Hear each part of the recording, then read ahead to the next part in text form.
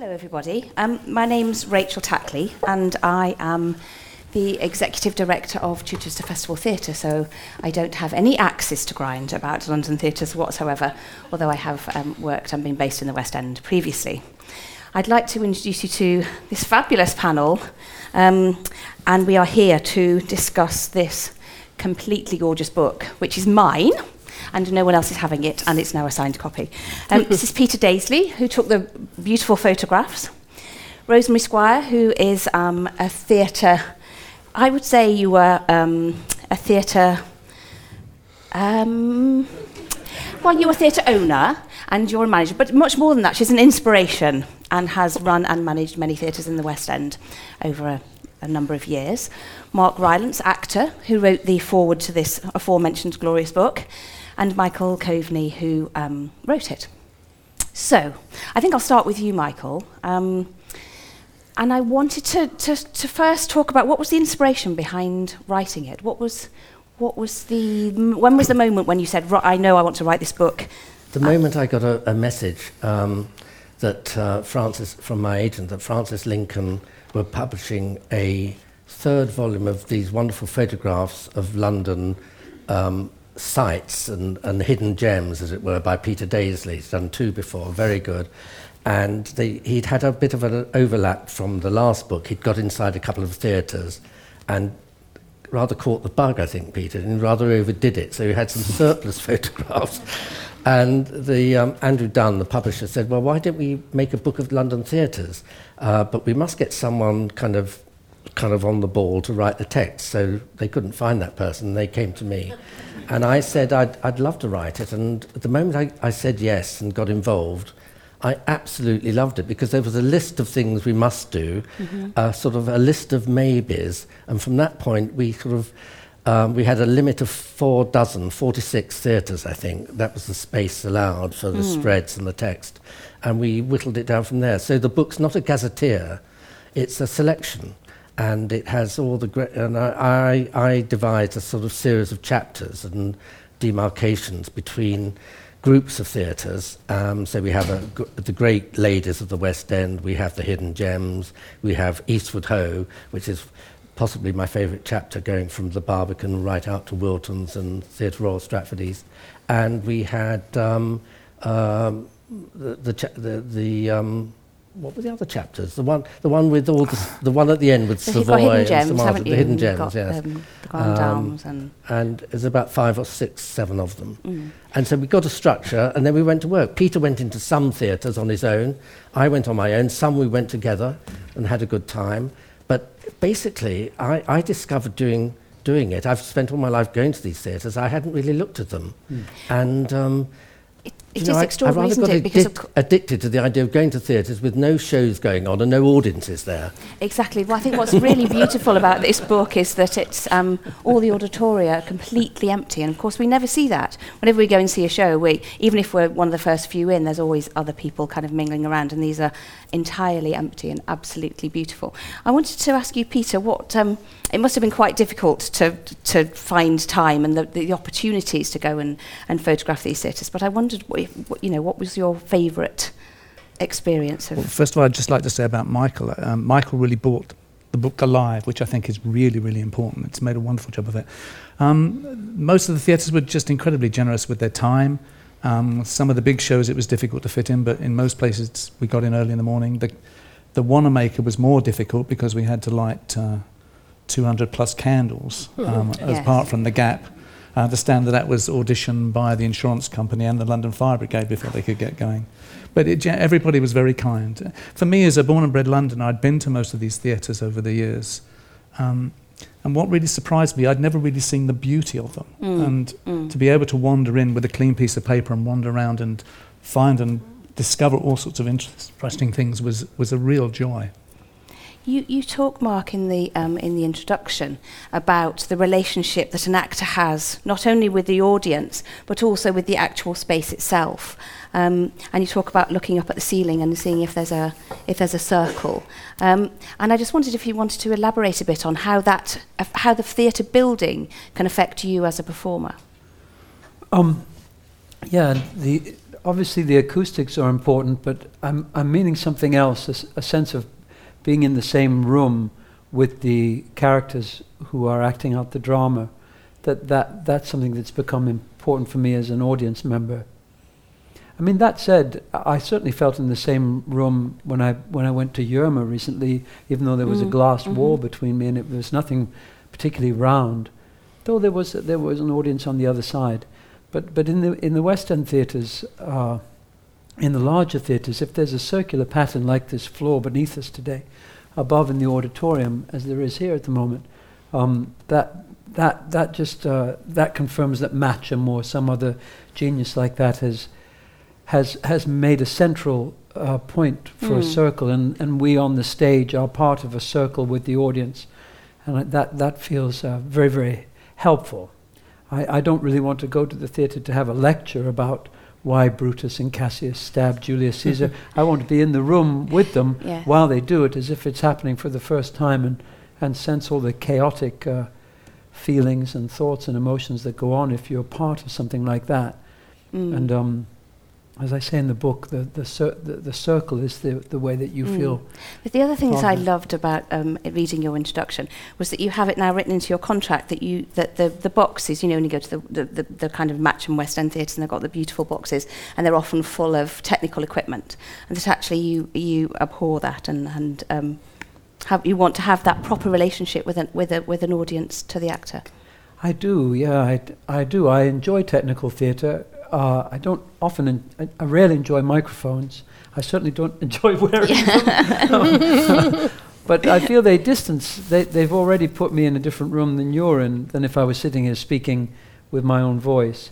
The bright lighting, which wasn't an original part of these theatres, does that very much so. Even when gas lights came into these theatres, if it wasn't always there, you couldn't turn them all the way down. So we would have been able to see you as much as I can see you a bit now. So the ability to talk or play with an audience rather than to them or at them or for them makes a big difference. Those, I'm not touched by wire, no. Those boxes, if you imagine, well, you can even see it a bit now, that in the periphery, if I was lit, in the periphery of you looking at me, you can see these lovely three people standing here. And so the circle is completed. We're aware that we're all part of a story, and you're loaning your imagination, and I'm hopefully making enough to spark your imagination. But if there isn't anyone in those boxes in the West End Theatre, then it's two groups in opposition almost, passive and active. And that just creates more difficulties for us on the stage, and I would feel in the audience, for the audience as well. Mm-hmm. Yeah, so it's in my contract now. Yeah, I think it's fascinating. It's like, you expect that, an actor's contract might have something, like fluffy kittens and red jelly babies or something, but no, it's, clean. Well, one of the benefits is that some of the boxes have become rather ropey, so the producers will very nicely allow the actors to have our guests in there for free on a little wooden bench at the front. Oh. So that's what it's about. No, it wasn't about that originally. But that became a nice bonus. Rosemary, I know that you've managed many, many theatres in the West End, and looking at this book, many of the theatres look absolutely beautiful, because they are absolutely beautiful. And we'll come on in a moment to talk about the choice between taking the beauty and photographing some of the backstage. But I wondered, in your experience, how much it costs to keep these theatres in our as our part of our national heritage, but also as functioning public spaces. Well, first of all, congratulations to Peter and Michael. It's an exquisite book. And I think, having spent all my working life in London theatre, over 35 years, it's beautiful. And I think it really captures the treasure that we have on our doorstep here in London. It's unique. London has many more diverse theatres than Broadway.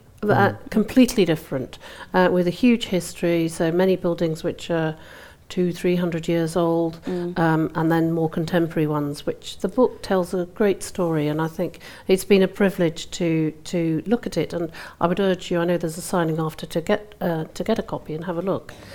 It's very difficult because virtually all London theatres, and as a theatre owner and operator, you're responsible, you're the custodian of something that's part of our national heritage, and you're looking after it maybe for 5 or 10 or 15 years.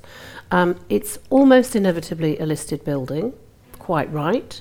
There was a whole phase in London in the 50s and 60s where many theatres after the war were razed to the ground, and we all know about the Theatres Trust now, which is there to protect and preserve our unique theatre stock in this country, not just London, but across the country, and has been immensely successful, so that we do have, and we have saved many of these glorious buildings.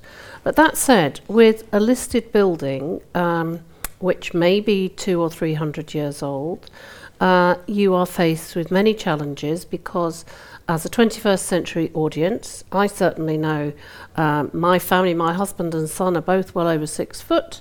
We're much bigger. I'm certainly much bigger than my grandmother was, and we need more space, and it means that the seats that were designed for audiences over 100 years ago are too small, the legroom's inadequate, and you can end up very quickly having a very uncomfortable experience.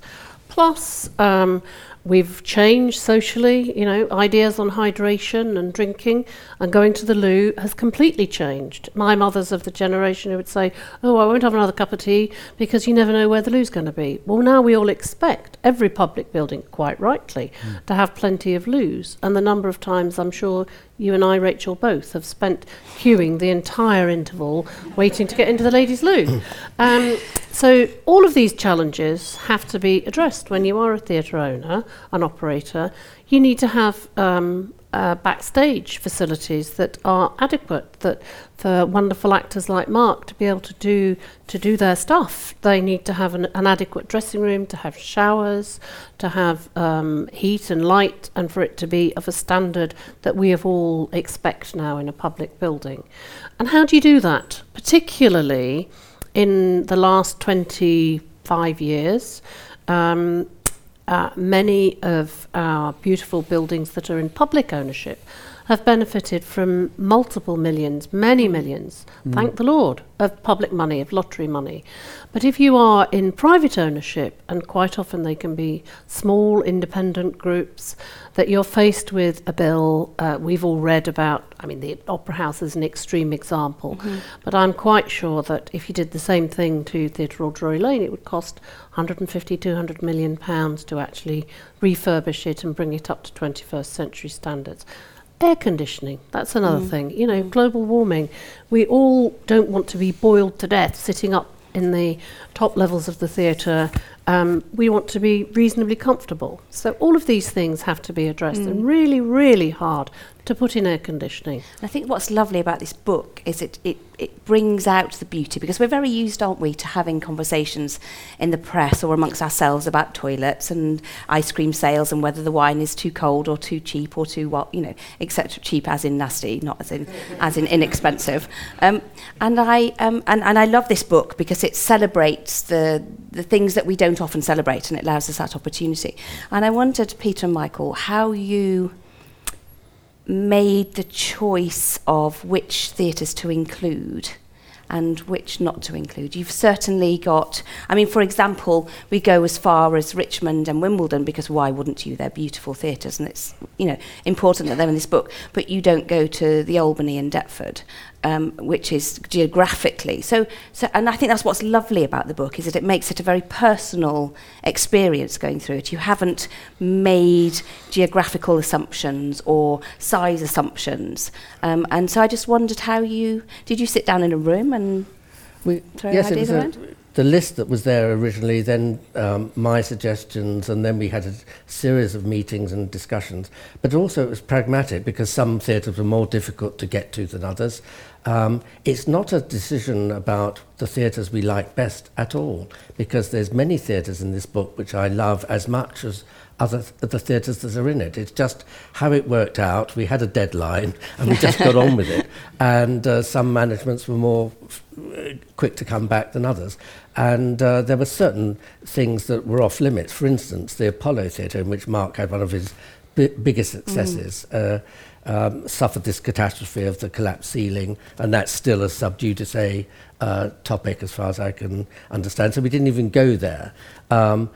Very difficult to get into the Palace Theatre because it's owned by Warner Brothers now because of the show. But it was absolutely essential, I thought, to have that because it's the most wonderful frontage in London. When Andrew Lloyd Webber restored it in 1983, he restored what an architectural commentator at the time described when it was first built by Richard Doyley Carte as the climax of the reign of terracotta. And that's it's a wonderful monument of Gothic Victorianism, which has met its moment with Harry Potter, which is turned into Hogwarts, really. And so that's a great thing. And I was very keen to have the open air theatre Regent's Park. Peter and the publisher were very keen to have the tricycle, even though the heart of it's been ripped out. The scaffolding structure has been taken away in the refurbishment, which I'm sure will be marvellous, but we don't know yet. The other thing you realise, everything's in a state of evolution, you know. The Victoria Palace, one of Matcham's greatest theatres, has Cameron Mackintosh, who is really the hero, I think, of the whole West End restoration programme. He's just spent 30 million on getting it ready for Hamilton. Nick Heitner's opening his new theatre down the road. Nika Burns is going to open a new theatre once Crossrail is finished in Charing Cross Road. And there's also the Alexandra Palace, which I didn't know, even though I live quite near. I'd never been there till Peter showed me his photographs. And it's amazing, this amazing theatre, which is going to reopen sometime in the next year or so. The thing I love about the Alexandra Palace is it has a thunder roll, you know, and there's a photograph that you have in here, Peter, isn't there? Is it the Haymarket that has a... Her Majesty's has Her Majesty's. Yes. And the playhouse. But they've lost the cannonball, unfortunately. Oh, have they? Which This is is this lovely, for those that don't know, a wooden structure that just sort of zigzags backstage, and you just literally let some cannonballs down it, and it makes the most extraordinary noise. And I've been fortunate to hear one, and you can imagine how extraordinary that must have been when it was first heard. I mean, I also remember the first time I heard a kind of like proper 3D sound and heard a helicopter going overhead, and so those moments are constantly being updated, aren't they? That first of all, it's literally something very small like a cannonball, and then it's a huge sound system. And it is fascinating how nothing can ever be. You couldn't possibly incorporate all the theatres in London into this book. Well, we are hoping if it's successful, we might have a second edition with a few more added. Yeah, absolutely. I also think an interesting thing is how the theatres change. Because this is a snapshot of a moment of these theatres looking how they are.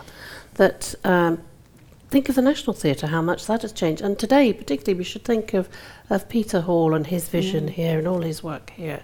And just how this building has changed and evolved and grown. That they're living and breathing because they are about that relationship between the performer, the artist, and the audience. That it's a living, breathing relationship which grows and will change. And different theatres have different appearances at different times with particular visions, with particular companies, and who knows, the tricycle will be different. Wilton's has had many different incarnations, and that's what's so thrilling about these living, breathing parts of our history that are here. Could I ask, do you mind if I asked Mark what he felt? I mean, 30 years ago, or 40 years ago, when I started out as a critic journalist, that the West End was dying on its feet, and in our generation, we thought that the West End was not where you went or what you were in. Everything was happening at the RSC, the National, the Royal Court, obviously. And there was a sort of standoff. There was a kind of chasm. This chasm has been closed for all sorts of reasons, and the mixed economy has governed many things that have happened in the development of the theatre. But I wonder, an actor, when you start out, do you think, well, I'm not going to be appearing in the West End, I'm going to be doing, proper work in a subsidised theatre. If we then have a commercial success, all well be it. But was the West End on your radar as a younger actor? It wasn't really, no, Michael. Maybe it was in the 70s when my parents brought me to the theatre. But even then, going to the first Rocky Horror Picture Show down on the King's Road in that old cinema, that's the kind of event, or going out to Stratford East. It was finding those out of the way hidden gems, as you call them. And then when I was at RADA, the West End, but the National also wasn't really where it was worked by Mike Alfreds and people like that, and he hadn't been invited to the National yet.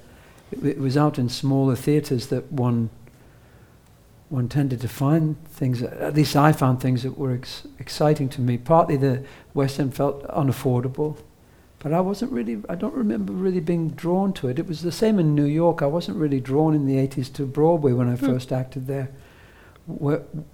Maybe my situation's changed now, but I do find there's a lot of exciting things I'm very excited to go to in the West End now. Much more so. And in fact, hearing you speak, I really question also why there's a divide of public money to institutions like the National here that is doing big musicals and very popular plays and fundraising and receiving a lot of extra money as well as the government grant and charging. It's not like it's £5 to get into the theatre here. So I wonder why there isn't more money to support the needs of the beautiful West End theatres. They seem to work very much hand in hand, and I've heard that said that Binky Beaumont would have a hard time now in the West End because the National has taken a lot of his repertoire and what people used to do. That was his big objection to it when it was formed. Was it? Absolutely. They were against the National Theatre. And then, of course, the National Theatre was against the Royal Shakespeare Company. Yes, right. Ironically, Peter Hall, they founded the Royal Shakespeare Company, ended up running the National Theatre. Yeah, they did. But there was this big ideological divide, wasn't there, which seems to have melted away completely. Very much so. Very much so. And it was when the Theatres Trust said the West End fabric needed an investment of £250 billion or something in 1983. And the Arts Council made it clear, nothing coming from us, nothing from the government, nothing from Heritage or Lottery, which didn't exist then. That's when the West End got its act together, and the owners. And the great thing about the West End is it's owned by theatre producers and people. There may be equity or private banking behind it, but at the top of it are people like Rosemary and Howard and Andrew Lloyd Webber and Cameron Mackintosh, who kicked it off when Bernard Delfont said, "Will you come and help me do something at the Prince of Wales?" And that was the first one, and then the Strand, and then he went on with his building programme. The Prince of Wales now has 17 ladies' loos. That's one step forward for mankind and Womankind. And Rosemary, you were at the forefront, weren't you, of that? Can we get public money to preserve our theatres as part of our national heritage? And I think we nearly got there. We nearly did. Michael's absolutely right. The Theatres Trust identified that there was a real need to invest in our infrastructure to bring it up to 21st century now standards. And in London, I think, as audience members, all of you probably don't differentiate between going to whether you go to the Royal Court Theatre or you go to the Royal Opera House or you go to the Duke of York's or you go to the Colosseum, that actually you're going to go and see the work on stage. But the fact that all of those theatres are in different ownership, and some of them have had hundreds of millions of public money going in to support the infrastructure, and others have had none. It doesn't resonate, I suspect, with audiences. But we got very close when I was president of the Trade Association to having a scheme that we could have, because there's no bar on lottery money being put into privately owned organisations. It happens with other museums, heritage properties in other sectors. There's no bar on it in theatre. And the plan was to have some public money, some from the owners, and recognising that, for example, the owner of one independent or maybe two independent theatres, I'm just thinking Theatre Royal Haymarket, which is one of the oldest London theatres, is actually owned by a foundation now, but is in private ownership, that having a combination and with money coming from an increased within the industry, managed by the Trade Association, funding from our levy, which goes back to reinvest in the industry. And we got very, very, very, very close.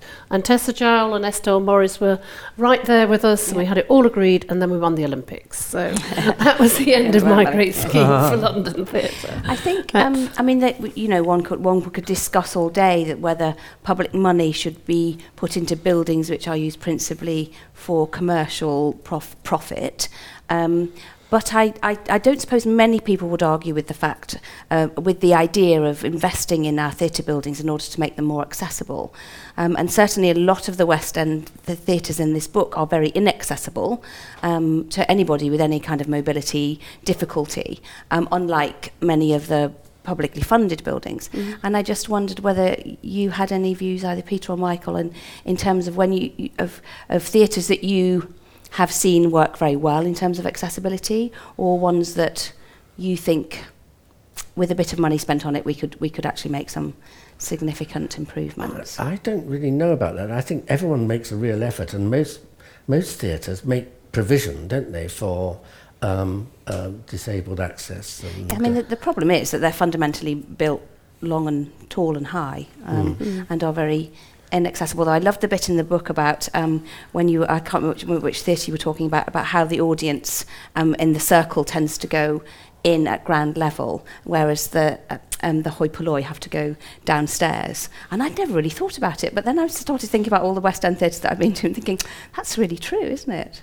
There's separate access. If you go somewhere like the Hackney Empire, which is a great Matcham theatre, there's still the balcony entrance at the side, and they still use it. Yes, when I first started at Wyndham's, there was a balcony entrance and an upper circle entrance. And it doesn't have carpets, does it? No, stone stairs. Who needs carpets? You know, you don't need them. When I first went to the West End, you used to be able to put out your stall outside the Garrick Theatre, you know, and then you'd come back and I'm going back into the mists of time.